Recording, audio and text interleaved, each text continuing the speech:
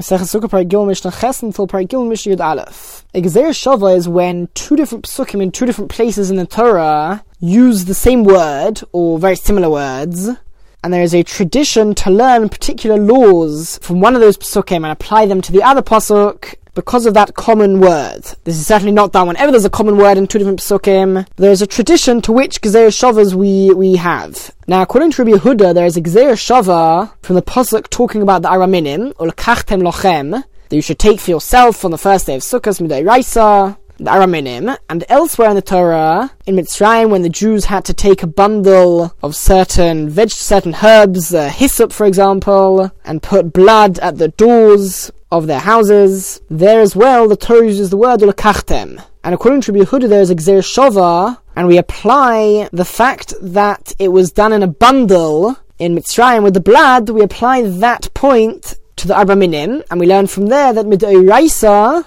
Lulav Tzorich Eged, meaning the lulav requires bundling up with the hadassim and the aravas. There is a requirement to tie the hadassim and the aravas together with the lulav and have those three together tied up. Now, because of that, the material which you use to tie them is considered an intrinsic part of the mitzvah of the Abraminim. Now, the Torah says that you are to shake four species, 4 types of plants, and if somebody were to take, let's say, another vegetable, or another plant, or another fruit, and shake it together with the Abraminim, he would violate the Aveira of Bal Tosef, of adding on to the Torah. Adding on to a particular mitzvah, the Torah said shake 4 species, you're shaking 5. Now, because the material which you use to tie the lulav with the hadassim and the aravas is considered a real part of the mitzvah, it's an obligation and a requirement as part of the mitzvah, if you were to use a different species, that would also be considered Bal Tosef. And because of that, the Mishnah tells us, Ein oigdin es halulav ele b'minoi, one can only tie the lulav together with the hadassim and the aravas with its own species. So, for example, you would use a leaf of a lulav to tie them together.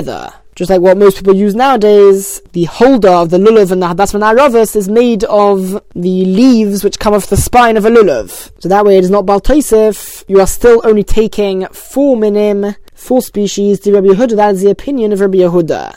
Now, Rabbi Meir argues on the whole Gezer Shava. He did not have a tradition to learn the Pesukim in this way, and therefore, according to Rabbi Meir, Lulav Ein Tzorich Eged, the Lulav does not require, as part of the obligation, to tie the Lulav together with the Hadassim and the Aravas. It's true that it makes it look nicer, and it's perhaps a good thing to do, but it's not considered an intrinsic part of the mitzvah. And because of that, Rabbi Meir says, Afilu b'mshicha, you could even use a string of another material, because it's not part of the actual mitzvah, and so you're not adding on to the mitzvah. The whole transgression of Bal Tosef is if you take the mitzvah and you perform it in a way where you're adding on to the mitzvah itself. Over here, you're not adding on to the mitzvah, you're merely tying them together, perhaps for practical reasons, perhaps to make it look nicer, to glorify the mitzvah, but it's not a part of the mitzvah, and therefore it is not considered Bal Tosef if it is made of a different material. And Rabbi Meir proves his point. Rabbi Meir said, Ma'aseh b'Anshe Yerushalayim, there is a story which happened with the great men of Yerushalayim, Shahayu oigdin es lulvehen, that they would bundle up their lulavim, together with the hadassim and the aravas, begimonios shel zahav, with golden strings, sort of golden chains even. So you see that they did it with a different material. Amrulai, the Chacham said back to Rabbi Meir, that is not a proof. Because the truth is the opposite is true. Because b'minoi, with its own type, let's say with lulavim leaves,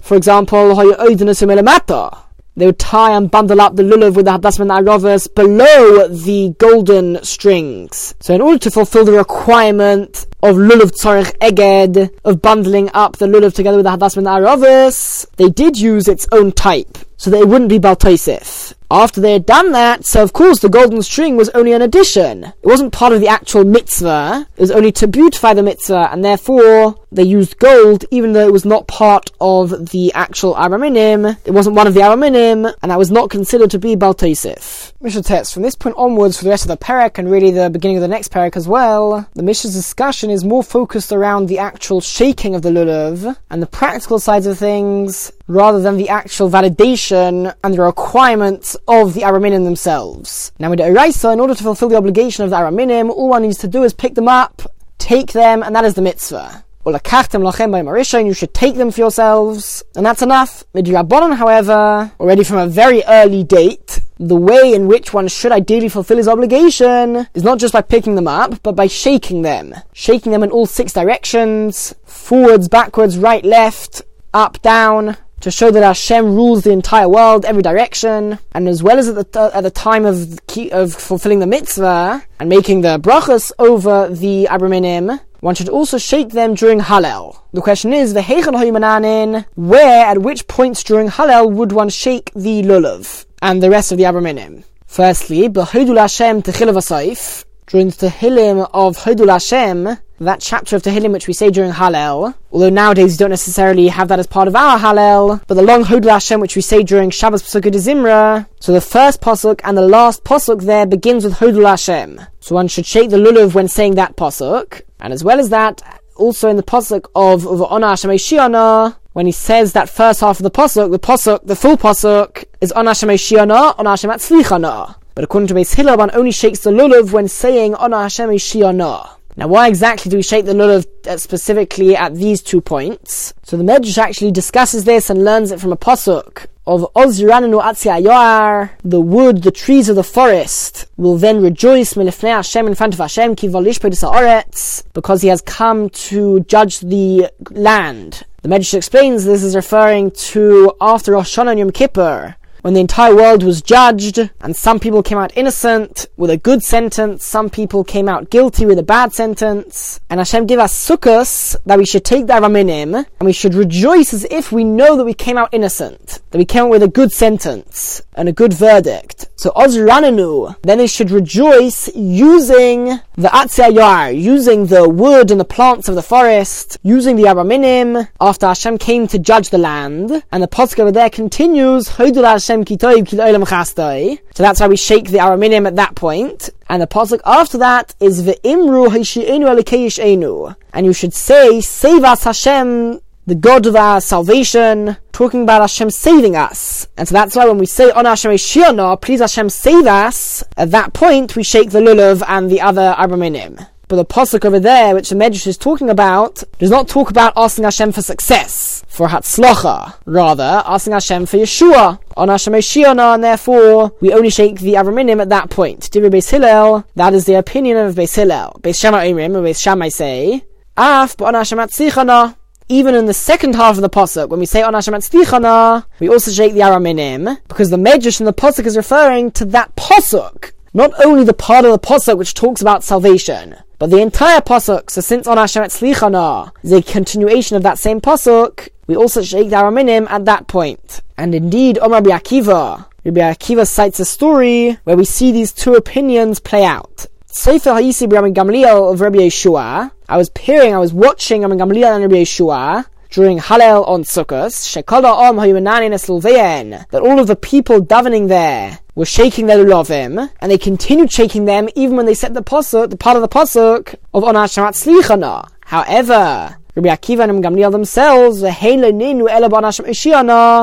only shook the lulav at the first part of the pasuk Ona Hashem Shiana, just like the opinion of Beis Hillel. And the halacha is that if a person has a mitzvah upon him to perform, and that mitzvah is bound to a specific time, he's got a time limit on that mitzvah. For example, davening, the time for davening mincha, for example, is only until night. Or for example, the Abraminim, which also can only be performed during that day. So one is not allowed to start long activities until he has performed the mitzvah. And that includes eating a proper meal. Now the Mishnah discusses somebody, Misha Baba Derech, somebody who's coming on a journey. Let's say it's Chol HaMoed. So he went on a long journey. And in the morning, perhaps when he davened, he didn't have a lulav to take and shake at the earliest opportunity. When he enters into his house and he reaches some Abraminim, so ideally, as soon as possible, he should shake the Abraminim to fulfill the mitzvah as soon as he can. And because of that, it is forbidden to start having a meal, for example. Now, what happens if he did start a meal? He has to take next to his table. He has to take the lulav. He has to stop his meal. Since he began eating the meal when it was forbidden for him to do so, he has to interrupt his meal. and take the lulav and shake it in order to fulfill the mitzvah. Now ideally, as we said, the mitzvah of Araminim, just like most mitzvahs which have a time limit, should be performed at the earliest opportunity.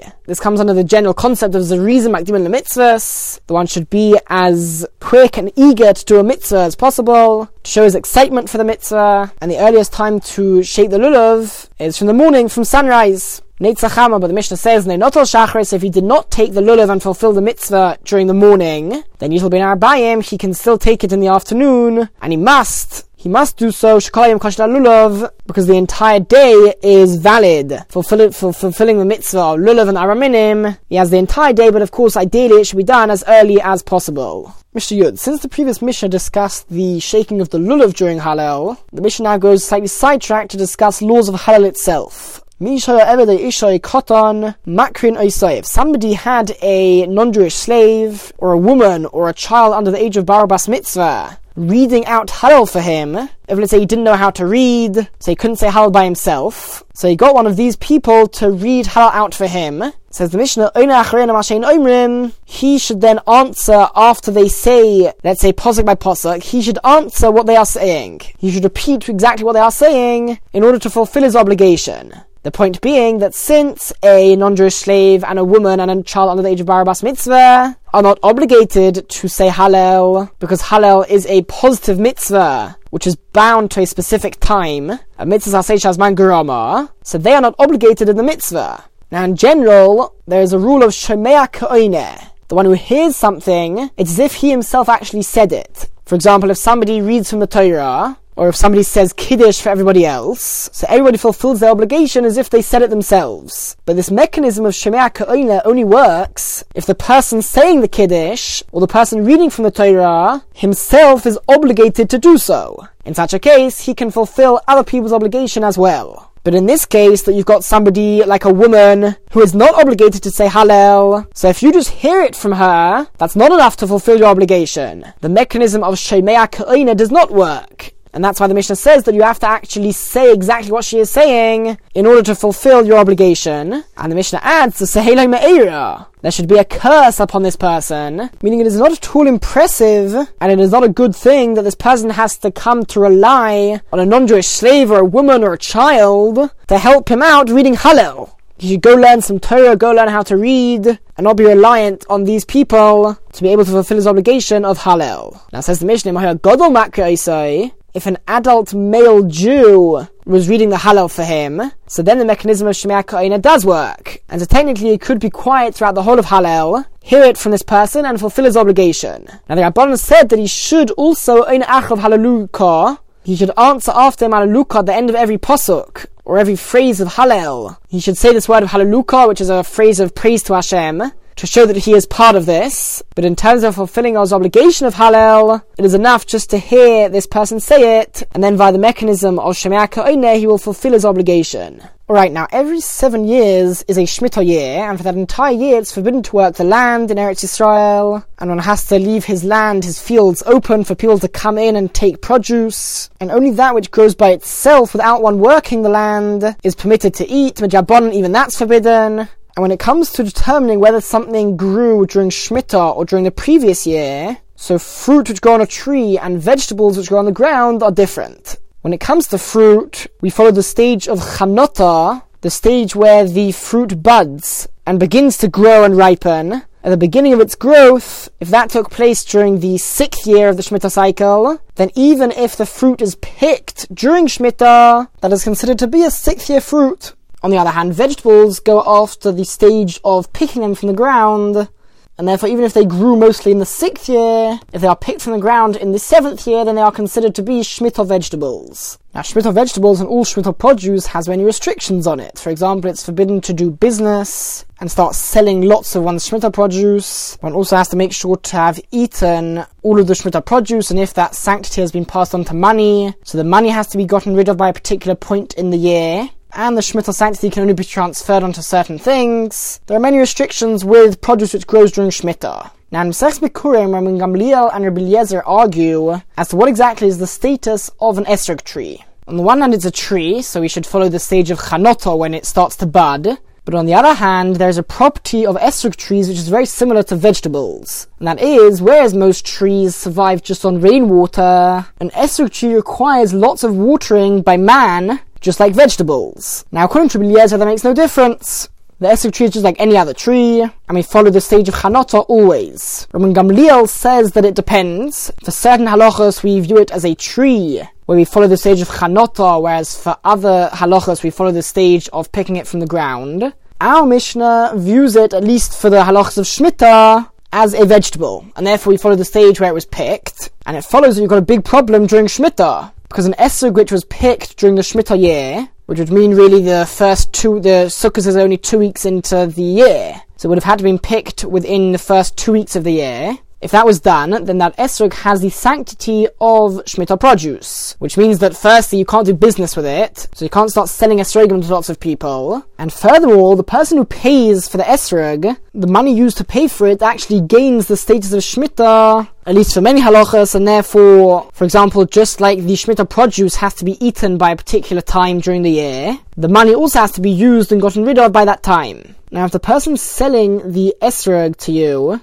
is an amoritz, he's an ignorant man, he's not so aware of many halachas, if you give him money for the esrog, you'll very likely be causing him to violate the restrictions of Shemitah. He's going to use the money for what he likes. He won't necessarily get rid of it by the time that he needs to, and so you'd be causing him to do that Aveira. As well as the fact that he can't really do business with the esrogim anyway. To sell 1 or 2, that's okay, but to start selling lots of esrogim, that is a problem. And so the Mishnah says, Harikeach lulav mechaver b'shavias. One who buys a lulav, this is really referring to one who buys arba minim from his friend during Shemitah. And we'll assume that we're referring to an amoritz over here. Now when it comes to the lulav itself, so that goes on a tree, and certainly we follow the stage of chanota. And if you've got a lulav which you're using on Sukkot, which is 2 weeks into the year, then there's no way that the stage of chanota, when it started to grow properly and it started to bud, there's no way that occurred during the Shemitah year. That definitely occurred way more than 2 weeks ago, which means that certainly does not have the status of Shemitah. But the problem is when it comes to the esrog, which we go after the stage of picking it from the ground, and it very well could be that it was picked after Rosh Hashanah of that year, during Shemitah. Says the Mishnah, Neiselo esrog b'matana, the seller should give the buyer the esrog as a gift. Because one is not allowed to buy the esrog during Shemitah, as we explained. Now, what happens if he doesn't want to give it to him for free, which is very likely, especially considering how expensive esrogim could be? So the Gemara explains that you could do something known as havla'ah, which is when he charges a lot more for the lulav, and you are paying a lot more for the lulav, and then you get the esrog for free. So that is a way to get around this problem, because this way he's not doing business with the esrog, and the money, he's not giving money for the esrog. He's giving money for the lulav, and therefore it does not gain Shemitah status, just like the lulav didn't have Shemitah status.